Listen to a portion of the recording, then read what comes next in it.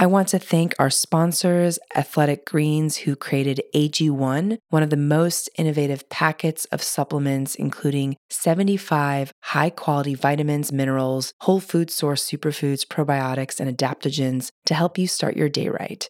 These ingredients support your gut health, your nervous system, your immune system, your energy, recovery, focus, and aging. I personally started using Athletic Greens and love the way I feel in the morning after I drink it. And I no longer have energy crashes throughout the day. And the best part is that it's delicious.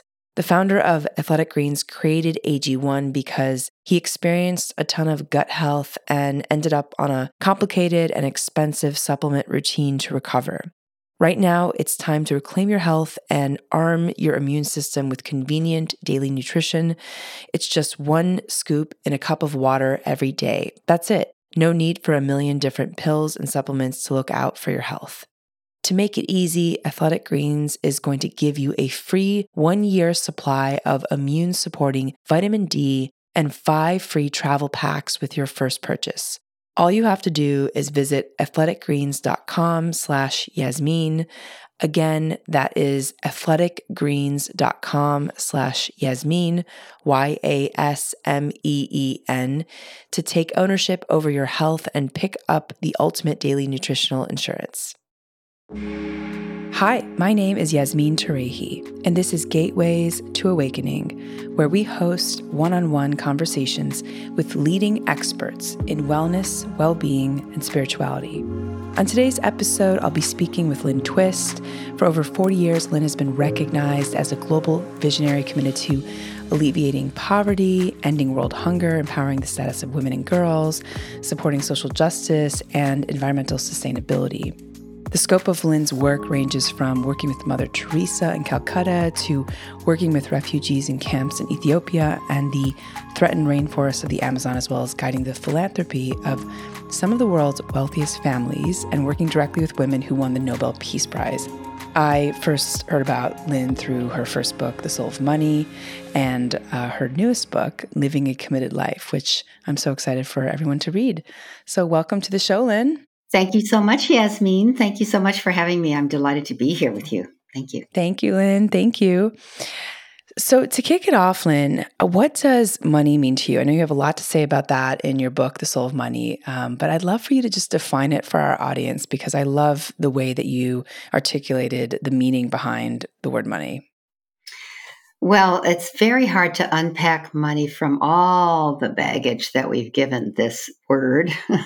This idea, this concept, this somewhat difficult part of everybody's life. And I say that even for people of enormous wealth, that there's so much anxiety and hope and disappointment and corruption and embarrassment and shame and worry, et cetera, around this thing called money, that it's kind of hijacked our lives.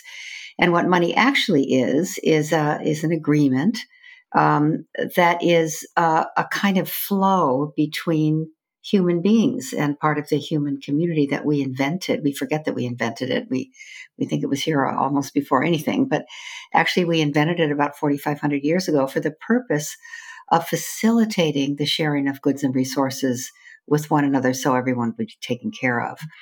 And so it's designed as a current or a currency. That's why it's a currency. It's because of the current to flow through the world, just like water.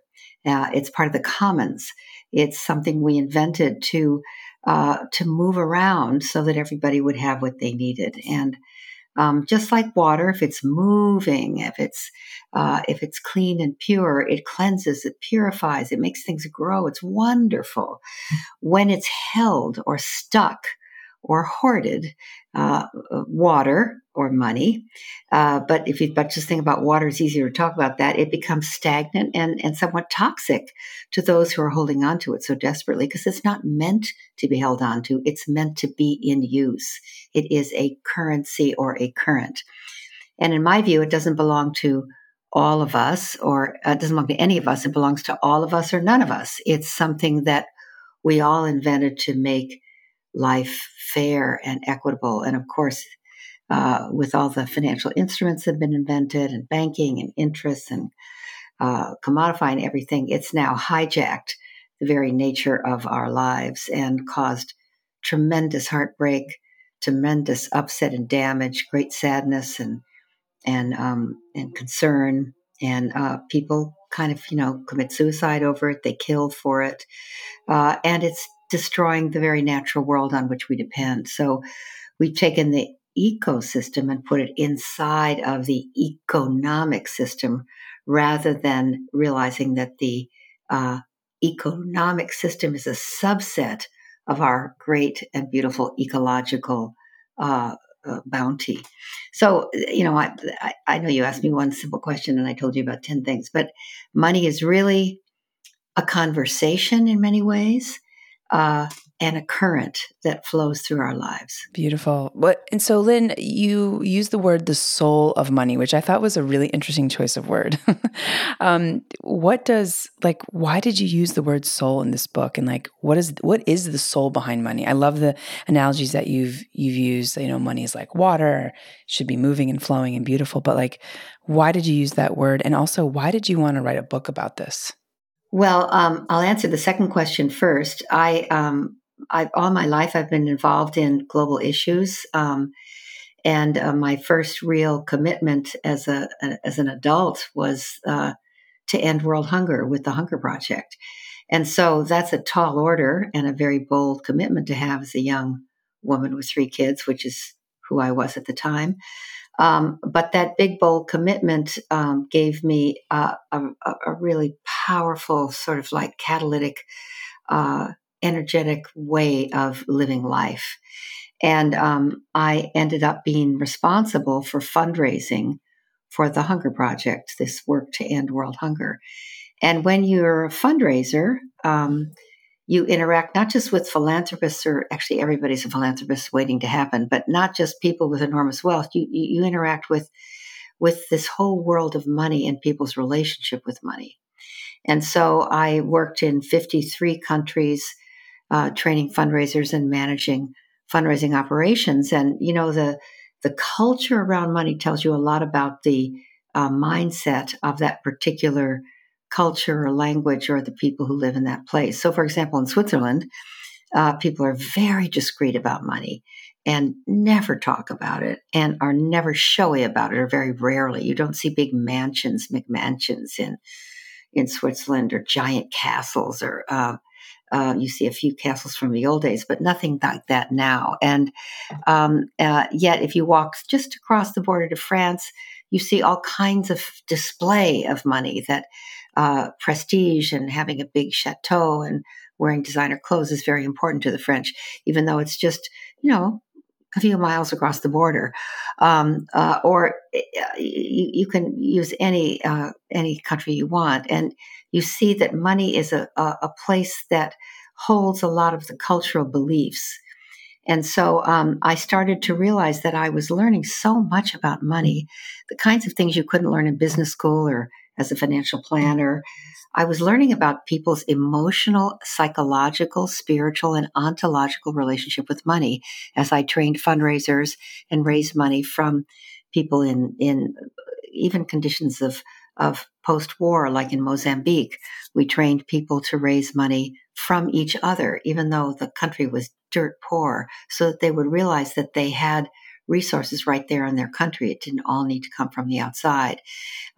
So I've had these amazing opportunities to look at the heart, and I'll say the soul of people's relationship with money, whether they're living in Ethiopia or Guinea-Bissau or post-war Liberia, or they're in India, where money is suddenly becoming so important to people, when for years and years and years, India was one of the places where we thought poverty was really what was happening. And now there's these enormous fortunes being made in India, or a place like the United States, where the wealth gap is so gargantuan, it's literally criminal. It makes your heart break to look at the fact that there's a handful of people who own and have access to more financial power than half of humanity. So the way we've aborted, the dysfunction around money, the hurts around money, the shame, the upsets, the guilt around money. As a fundraiser and as a fundraising trainer and as a philanthropist myself, I saw the dark side, the light side, and the kind of gnarly confusion that people have about money so direct and up close and personal that I decided, well, I don't know if anybody has this kind of a view, but I should write a book about this. So that's why the book. And then your first part of your question, the soul of money. Why did I say that? Well, because money has become a soulless part of our lives. And when we do things with heart and soul at the center of them, we do them well. We do them with integrity. We do them with an expression of our affinity, our responsibility for the world. When our soul and our heart and soul is involved in it, but when we separate our heart and soul from a topic, it becomes mechanical. It can become harsh. It can become all about accumulation and modification and take without any give. And I say that's what's happened to our relationship with money. We haven't brought our soul to it, and we haven't brought it into our soul, even though we invented it. So the soul of money is a little bit of a trick title because money doesn't have a soul, but we do. And we can bring soul to money, and we can bring money into the realm of our soul's longing. What do we want for the world? What do we really long for? Not for ourselves, but for life. Because there are financial needs, financial opportunities, financial resources that can be put in service of what we long for life, rather than what we need to accumulate and extract. And so I like to say I want to be known for what I allocate, not what I accumulate this lifetime, both with things and with money. And so the soul of money title is really just to do what it did for you, make you curious, want to ask more. What does that mean? Why did you say that? Your response was absolutely perfect, and it got people to buy that book, which was a good idea too. Right. So, it seems like how people spend money tells us about what they stand for, what their values are. And in the book, you also speak about how a person's values are kind of known based on their bank account and what they spend their money on. Can you say more about this? Because I just love that point. Well, it's a one way to pay attention to what you are prioritizing. Sometimes we don't realize that if you look at what you're spending money on, not necessarily your budget or your plan, but what you actually spend money on, you'll see where your strengths and weaknesses are. If you look at your credit card bill and kind of really analyze it, or your checkbook, or whatever it is that you use for tracking, you'll see what your priorities are, whether you're mostly driven by fear or love, for example. So in the United States, our largest budget for our country by far is not education. It's not health. It's not taking care of the warp and weave of our families. It's in service of fear. It's weapons, massive, unconfrontably evil, horrendous weapons. It's the defense budget. And, they use the nice word security, which makes it sound a little bit better, but actually it's hundreds of billions of dollars compared to the education of our own children. That's ridiculous. And it shows where our attention is. Our attention is on fear and holding on to what we have. And this, kind of horrendous belief in scarcity. If we don't hold on tight, we're going to lose everything. So even though America, yes, is the United States one of the most generous countries in the world in that way, it's also one of the most egregiously extractive countries of the world. We are the world arms dealer. We are the place where weapons are bought and sold. We are the purveyor of multi-billion-dollar contracts, in some cases for both sides of the same conflict. When we were in Iraq and in Afghanistan, the weapons that were pointed at our soldiers were made in the United States and sold to that country by us for enormous sums of money, and then the guns were turned on our own people. So we have a way of looking at life that goes through a lens of fear, which I could talk about, a lens of scarcity. But not just our country, that's an accurate reflection of the population. And if you look at your own, your spending patterns, you learn a lot about yourself. It's not just, oh, I should spend less on that. Oh my God, look at what I'm spending to try to look younger and thinner than I actually am. What does that say about how insecure I am and how I'm trying to buy my security with products rather than taking care of who I am, loving who I am exactly the way I am, and expressing that in the world rather than amassing all kinds of tools and wardrobe things and sort of commodities and commercialism and products that enhance. So I'm not against all that. Of course, I do it myself, but I'm just saying it's so out of control now and so out of proportion. And I particularly point to the defense budget compared to the health budget or the education budget.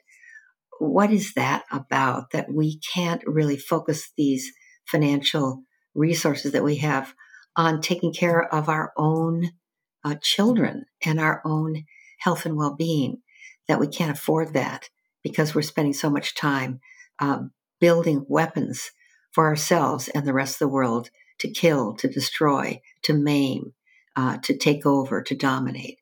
So that's a example in answer to your question, that it's very, very revealing and sometimes quite shocking to look at the what's so in your own life that way. Right. Yeah.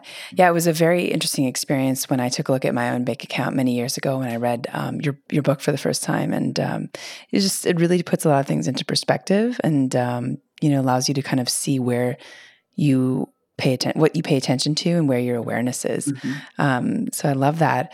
So we talked a little bit about scarcity and sufficiency, and in the Soul of Money, you also talk about how scarcity is oftentimes an unconscious and unexamined belief. Can you say a little bit more about that? Yes. Well, I refer to our culture as something that proliferates and actually almost preaches what I'm calling a toxic myth, or 3 toxic myths that keep us wanting what we don't have and being in some sort of frantic quest to accumulate. And I worked on hunger and poverty issues myself very deeply for many years, so I know that there are real people in dire situations that do not have what they need. They don't have enough water. They don't have enough job opportunities. They don't have enough childcare. They don't have enough, health and well-being. I know very deeply and intimately about that. So I'm not talking about the reality where people don't have enough. I'm talking about the affluent nations of the world, and probably a lot of us who are in this podcast we do have what we need. I mean, we have what we need, and we're craving more of everything. And we're, kind of selling our soul to the devil to get more of everything. And I call this behavior an accurate reflection of a mindset, which I call an unconscious, unexamined mindset, or the unconscious, unexamined mindset of scarcity. And scarcity is the belief that there's not enough to go around and someone somewhere is always going to be left out. And your job is to make sure it's not you and yours, whoever you consider that to be. So the first toxic myth in the 3 toxic myths of scarcity, number 1, the first toxic myth is there's not enough. There's not enough time. There's not enough money. There's not enough love. There's not enough sex. There's not enough hours in the day. There's not enough hours in the night. I didn't get enough sleep. I didn't get enough time with my kids. I didn't have enough time to get this done. There's not enough weekends. There's not enough week. There's not enough this. There's not enough that. There's not enough this. There's not enough that. And there's not enough mythology And I'm saying it's a very, very harmful and untrue conversation. Has a second half that says there's not enough to go around and someone somewhere is always going to be left out. And that unconscious, unexamined belief immediately creates an us and a them. There's not enough to go around, and somewhere somebody's always going to be left out. And I got to make sure it's not me or mine, whoever me or mine are, whether it's your tribe, your country, your language group, your ethnic group, your family, your club. It's like that which divides us so deeply that we're all about our separate selves rather than the common good. And that's the first toxic myth, the myth, I call it the myth of scarcity and scarcity thinking. And even billionaires, I can report directly, think they need more money. And that's ridiculous. And even they know that. But they're living in a mindset where it's absolutely almost like obsessive that they have to have more. And so the second toxic myth is, I'll lead right to that, more is better. So first is there's not enough. Second toxic myth is more is better. More of anything is better. Even if you have a 40,000 square foot house, you build a guest house. And then the guest house only has 2 rooms. So you build an addition to the guest house. And then, you have your house on the lake and you have 1 boat, but you really need a boat for the guest house. But then you've got a big sailboat. So you need a little boat to get out to your sailboat. And then, of course, you need a bigger boat because you actually now can't go everywhere in your boat. You need a plane. And then if the plane's not quite big enough for all the friends you want to take, then you get a bigger plane. I mean, I'm kind of telling a tale on very, very, very wealthy people. But it's also true of you and me. We need another pair of black pants because they make it look a little bit thinner, or another pair of blue jeans that we just saw in the window that might make us a little bit more attractive. We already have 6 pairs of jeans or 9 pairs of pants or 26 pairs of shoes, but we think we need more. So, I'm really kind of pointing to women, but it's true of men too. So we are obsessed with what I call more is better.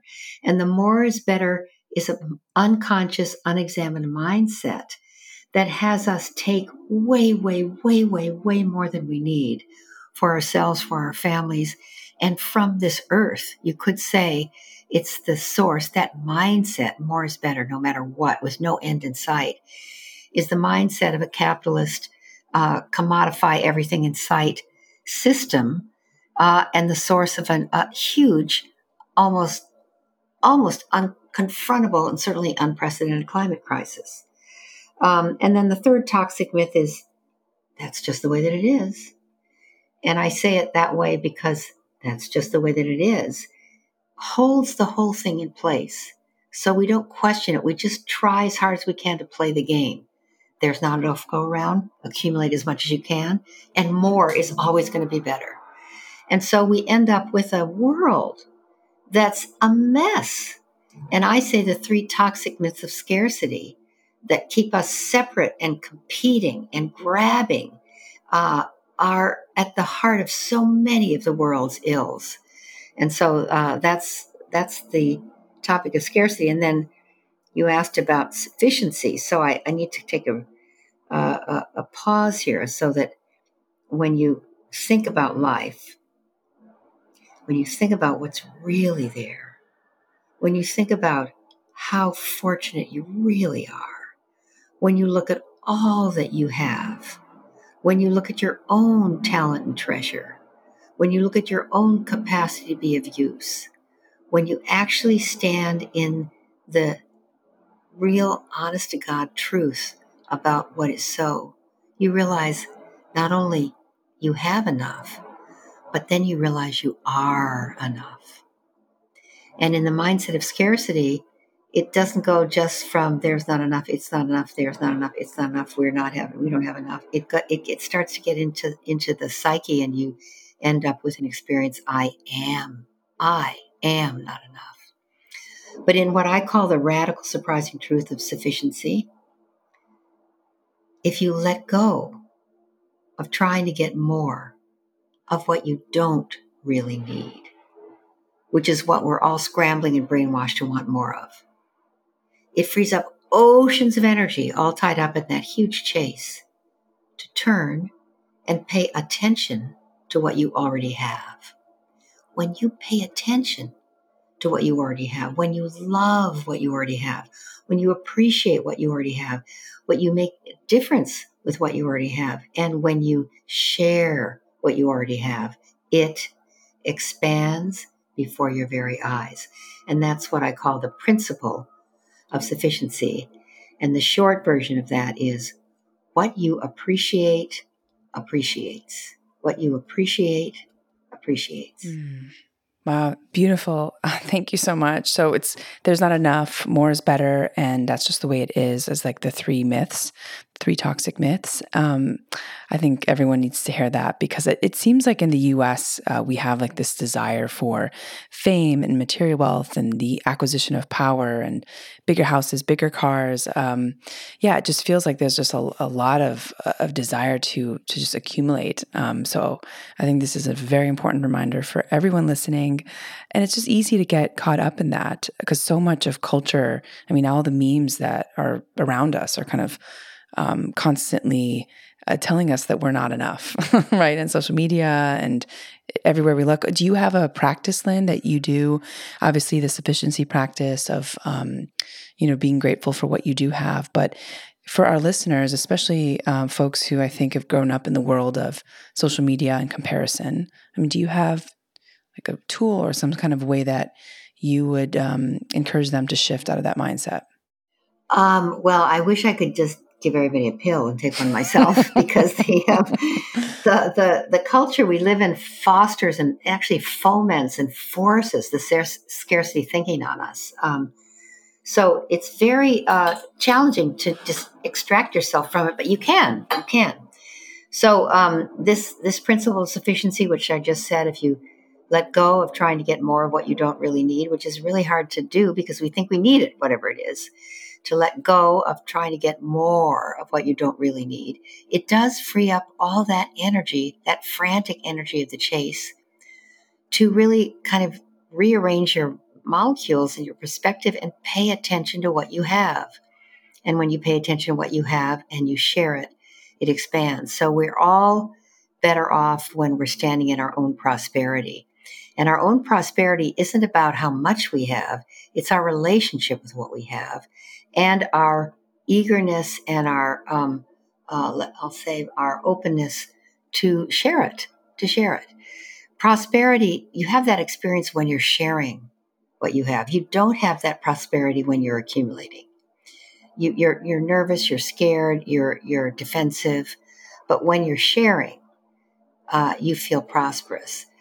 And you don't have to have more than you need to share, because we all have what we need. You asked about a practice. You said it's obvious a gratitude practice, but I'm going to say the obvious because it's powerful. I mean, really powerful to enter into a gratitude practice.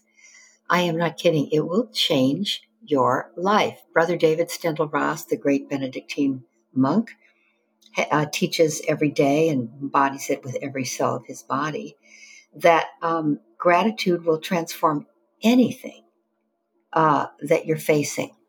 I just came from New York, where I was with some of the wonderful women who've won the Nobel Peace Prize, and I have the great privilege of working with them from time to time when I'm lucky. And I just was with them for a retreat, and they had just returned from a delegation to the Ukraine, and they crossed the border and met with women and children on both sides of the border, people who were trying to get out and people who were already out and had left in haste with all of their belongings behind them, grabbed their children and gotten out in time, and their husbands were back. They hadn't talked to them or seen them in months, fighting the war. And I tell you that because one of the things that was so palpably inspiring about their stories in the documentary film footage that we saw was how grateful these Ukrainian women are for a tent in the park in Warsaw, Poland. How grateful the people who got a spot on the train car that's built for 30 people, and there's 375 of them on that, and they're being so kind to the people they're squished up against for hours and hours. How grateful the people of the Ukraine are for the love, care, attention, and support of people from outside their country. They can feel the love. They can feel people sending pints of blood and sending contributions and praying for them. And their gratitude was just awesome. And when the Novellas brought that message to us, it makes you realize that no matter what's going on, you can be grateful for it. You can find gratitude in anything. And so the practice, to get to your question, is for me, most people go to bed at night with a feeling of kind of exhaustion and disappointment because all the things on their to-do list did not get checked off. And it's a whole bunch of it is dribbling over till the next day. And they go through in their mind all the stuff they didn't get done and that they have to write down for the next day. And I do that myself. So this is not, this is totally normal. But an amazing practice that really changes your life and it's like a sleep tonic is to review your accomplishments for the day. Like reach all the way back to the morning and list either in your mind's eye or in a journal all that you accomplished, and be grateful that you did that. And, take some, I wouldn't say pride, but some territory like that yes, I did that. I feel much respect for myself. And then after the accomplishments, what you're grateful for. The comment that she made at lunch when we were having that meeting that really touched my soul. Or the fact that I woke up and I had one of those hot showers and I really noticed what a gift it is to have clean and safe water when I heard about the fires in Northern California or the drought that's taking place in Oklahoma. Or I was grateful that my granddaughter spent just a couple of minutes telling me what's like for her in law school over breakfast this morning. Even though it was shorter than we wanted it, I got a real sense of how much she loves law school, etc. So you review your accomplishments and then you look at 3 to 5 things you're grateful for and you write them down. And in my family during the beginning of COVID, there's 11 of us. Spread out. My kids are grown and they have kids and grandkids. Every night we sent what we called gratitudes to the whole family. And we listed 5 things we were grateful for that day. And I learned so much. These emails that came from my grandkids and my son and his wife and my daughter and her beloved and my oldest son and his partner. I learned so much about what they care about. It was transformational for our family. And then, so that's one practice at night to review your accomplishments, not your to-dos. And then pick 3 to 5 things you're really grateful for. And it can be something like the color yellow. I saw it everywhere today. And it was so bright and cheerful. It doesn't need to be some monumental thing. So then the second part of this, or the other component or the bookend of it, is to wake up being grateful for sleep. Not, oh my God, I didn't get enough sleep, but in gratitude for the sweet territory of sleep, even if it was just 2 hours. And then set your sights on what you're going to pay attention to in that day that's coming. So you're going to pay attention to, like I said earlier, the color water. Or you're going to pay attention to anytime you hear music coming from a car, coming from the radio, coming from somebody whistling while they're walking down the street, coming from a janitor who's got a little pocket radio in his pocket as he's sweeping. Wherever you hear music, you're going to appreciate that, or you're going to be grateful for it. Or maybe you're going to be grateful for clouds, or maybe you're going to be grateful for women. Maybe you're going to be grateful for the laughter of children. You pick something that you're going to be grateful for, that you're going to give your special attention to. And I'm not kidding. This is so simple. It sounds like it couldn't possibly work, But it does. It lights up your life. It lights up your life. Yeah. So those are some practices. Yeah, thank you so much for that reminder. And I really love that of just having like a family time where we all talk about the things that we're grateful for, because it does tell you a lot about what a person is paying attention to and what, what's important to them. So I love that so much. Lynn, I want to talk a little bit about how your childhood shaped the way you saw the world. I also, by the way, grew up in Chicago and the same suburbs that you grew up in. And so I was really taken aback by your story and it moved me. But can you talk to us about the experience, especially with your dad and sort of how you reacted to that and how it shaped the way that you saw the world? Yes, thank you for that question. Well, I grew up in Evanston, Illinois, north of Chicago, the first suburb to the north.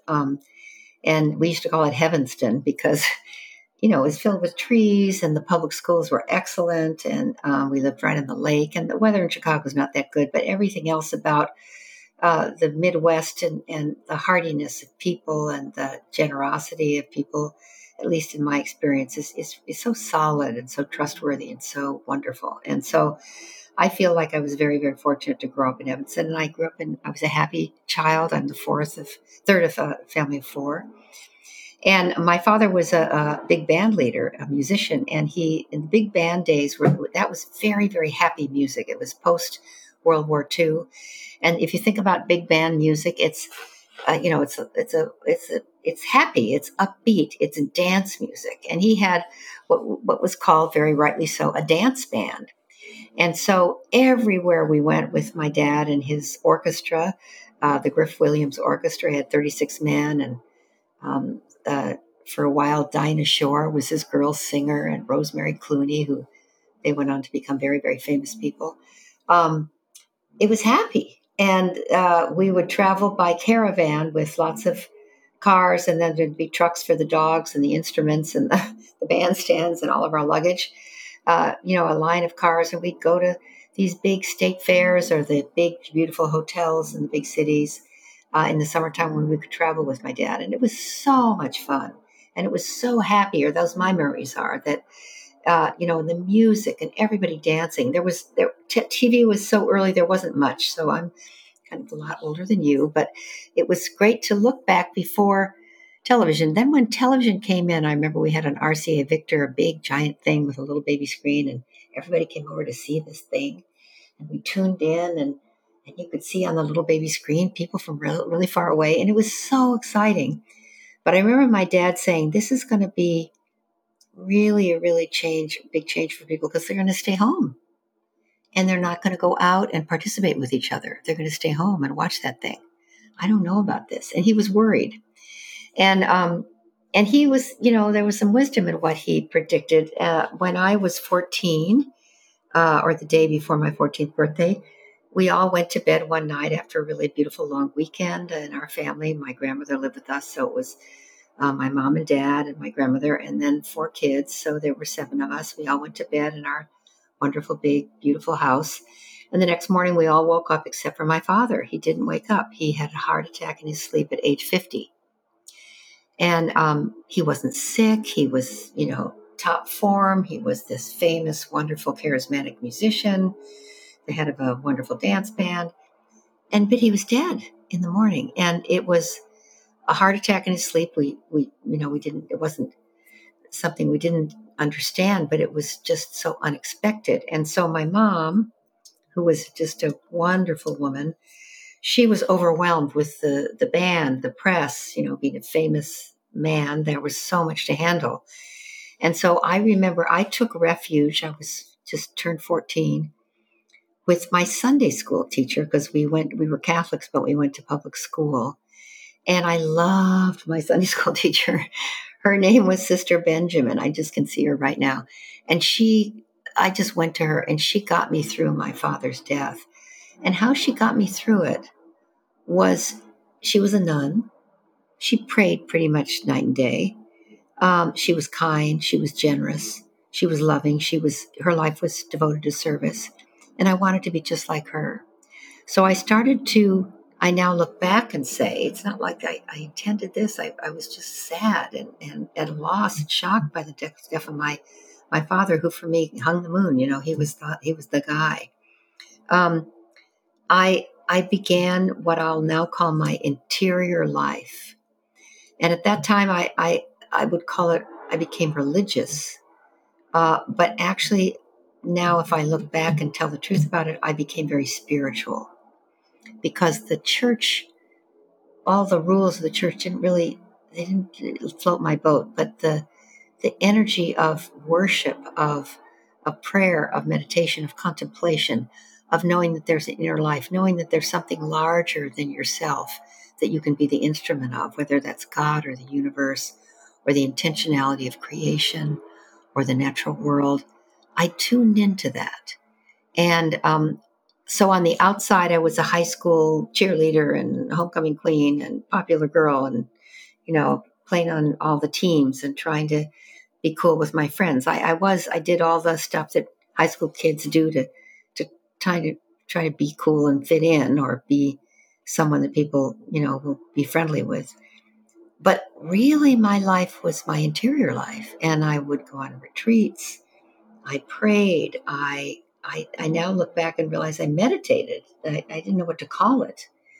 And I look back now on that as a source of so much of the depth that I experience having access to. And everybody has access to it, of course, not just me, but I'm just saying that sometimes we block ourselves from that, and we're all about the exterior or how we show up for everybody else. And we forget that there's this, what I call the source of our well-being, is the well of being at the heart of our life.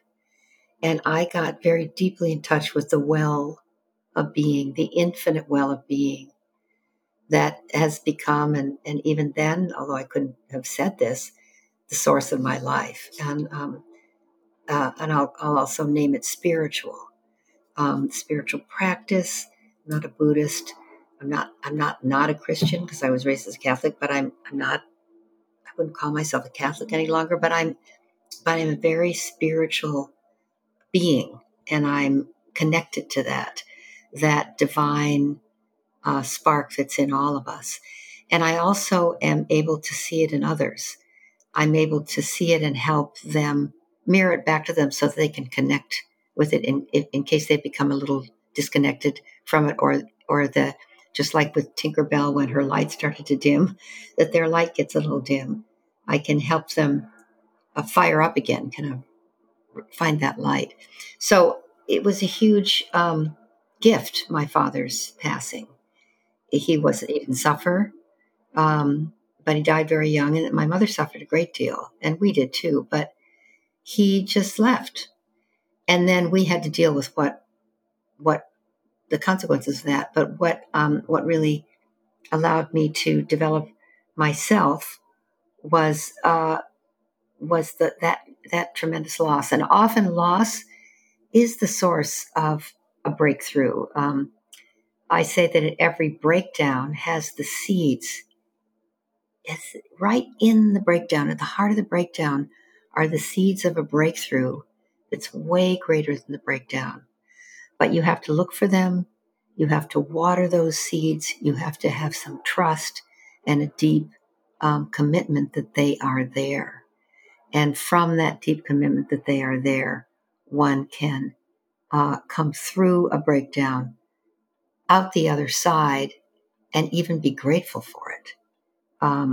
So that's a snippet about my childhood, or at least one way of looking at the way I grew up and the way I was raised. And then my mother was a wonderful example of love and generosity and service. So she modeled that every day till the end of her life. And, the way one's mother lives, whether it's positive or negative, has a huge impact on how you perceive the world. And my mother had not only a kind heart, but she was just filled with love for the world. So those are a couple things about my childhood. Thank you so much, Lynn. Wow. Oh, just reflecting on everything you said, it just very moving and touching. And You talk about that time when you were a kid and how you found, her name is Sister Benjamin. Is that her name? Yes. Yeah, Sister Benjamin, and how she kind of helped you move through this connection to something larger than yourself. And I think that's kind of something I've noticed now in both of your books, this connection to a higher purpose, a higher mission, which I think has been driving a lot of the work that you do. First with the Hunger Project, and then how you came to the Pachamama Alliance. So I'd love for you to talk about that for our audience. Well, I will say that the book, the second book, I wrote The Soul of Money many years ago, and the book that I've just in this time period written and is really everything that I'm saying. I'll say it's called Living a Committed Life: Finding Freedom and Fulfillment in a Purpose Larger Than Yourself. And the title kind of says it all, and then there's a book. But in the book, I tell story after story about my own life, but also about people that I admire, like Jane Goodall, like Van Jones, like some of my colleagues in the rainforest, Desmond Tutu. He's not in the rainforest; he's in heaven now. But of course, some of my indigenous colleagues in the rainforest with Pachamama Alliance. So, living a committed life is a chronicle of commitments and my own and others that are so compelling and so I was going to say delicious, and that actually is the word, delicious, because they're so exciting to work on or to manifest. And you can't maybe accomplish them even in your own lifetime, so you can never take credit for it, which is a wonderful, wonderful thing when you can't take credit for something and you're not doing it for that reason. Then you become ever more selfless and ever more an instrument of what I'll call the divine, or what wants to happen. And there's absolute freedom in that. It sounds like being enslaved to something or burdened by something, but no. When you really commit yourself, it's when we don't commit ourselves, when we're trying to keep our options open, that we can't move. Well, we can't do that because then it closes off all these options. Well, we can't do that because it closes off all of those options. So a lot of people are trying to stay free by keeping their options open. I say, at least from my life, when you choose what is, you commit yourself to something larger than your own life. Suddenly, freedom and fulfillment is palpably there for you. You forget about all your little petty nuances and fears about yourself. Do I have the right thing on, or did I say the right thing to that person, or who should I be sitting next to at dinner, or whether or not I look good, or am I too tall or too short or too fat, or all the things that we think about. You don't have time for that. I mean, those things come up, yes, they don't go away altogether, but they're so in the background, because what you're about is your mission. What you're about is making something happen that wouldn't have happened perhaps without your participation. Maybe you're not the only person doing it, and so a purpose larger than your own life. And I really think that's important, that it's larger than something you can ever really take credit for. Gives you that access to selflessness, to humility, not modesty, because modesty is the flip side of arrogance. It's just trying not to be arrogant. But humility is real. It's honest. It's authentic. It's who we really are. We're humbled to be alive. And this life is a gift. It is a gift. You've been given a gift. Your life. I've been given a gift, my life. And I've been given stuff to work with. Everybody has. And it's given to you so that you can give it. That's why we have it, in my view. We're blessed so that we can bless. And when we see life as a gift to be given, then there's freedom, there's fulfillment, there's joy, and you don't have to think much about whether to do this or whether to do that. Life starts to use you, and you become the instrument of something greater than yourself. So that's the book, Living a Committed Life. I love that so much, Lynn. And I think, for a lot of people, especially folks who are younger, the other kind of like larger question is like, well, how do I find my purpose and mission? How do I investigate that and commit to something larger than myself? Because I completely agree with you. I think that unless you have a larger mission, I think that you can get kind of like sucked into materialism and, and kind of comparisons and kind of forget focus. So how would you coach people or talk to people who don't know what their mission and purpose is? Well, I would say that people who don't see what their mission and purpose is are not connected to. There's too much noise for them, because everyone, if you're quiet, if you're still, if you go what I'm calling into your interior, it's there. It's there. It's often there's too many distractions when you can't find it. But when you really ask, how can I be helpful? Ram Dass wrote the beautiful book, How Can I Serve? If you're asking that question, you will get the answer. And it will be something that touches your heart, and you'll be close to tears, and you will suddenly feel your life is worth living. And you can live the most meaningful life that you've ever imagined you could live. And, we have so many huge, epic problems and challenges in the world today that we're living in a time when the choices we make impact the future of life for the next 1,000 years. So every decision we make is important. And that you could think of that as a little bit of a burden, but no, that ennobles your life. That gives you the opportunity to live the most meaningful life. All of us that are alive in this time in history, we get to live the most meaningful lives anyone has ever lived in history. So stay quiet, be reflective, meditate, cut the noise, and listen deeply and ask. And it will start showing up for you. I mean, it's the heroes and heroines you admire. It's how you were on the playground when you were a child. Were you the person who protected the people from the bully? Then you're probably committed to some level of justice. Are you the person who always wanted to make music or art available to others? Then you're committed to beauty. I'm talking about big commitments that aren't something you can check off, but give your life direction, meaning, and an extraordinary opportunity to express yourself. So it's there, and ask, and then listen. Beautiful. Thank you, Lynn. And I know we're coming to time. I'm so enjoying this conversation. We have so many more questions, but I definitely want to respect your time. And so just to wrap it up, what sort of things have surprised you the most on this journey?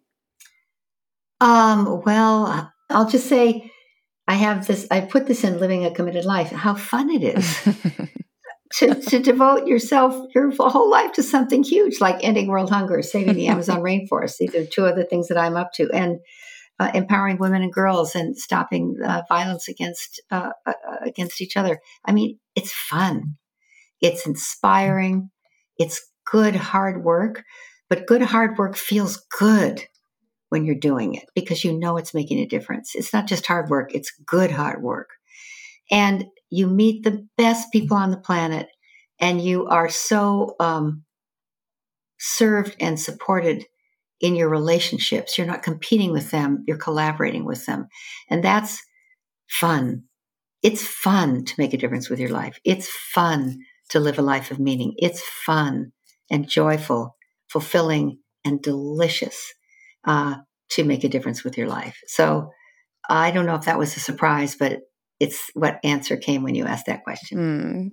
Wonderful. And where can people find you? What are some of the resources that you can point folks to in order to learn more about you, how to purchase your latest book, Living a Committed Life? And also, what's kind of your main kind of takeaway? What do you want to tell our listeners? Well, Living a Committed Life is available online on all the online bookstores, Barnes & Noble and Amazon and all of them, Booklist and Porchlight, all of them, and hopefully in bookstores. And order it if you can't get it. Soul of Money also, same deal. So those two books, I think I recommend them. Obviously, I wrote them, but buy them and read them. I think they make a difference.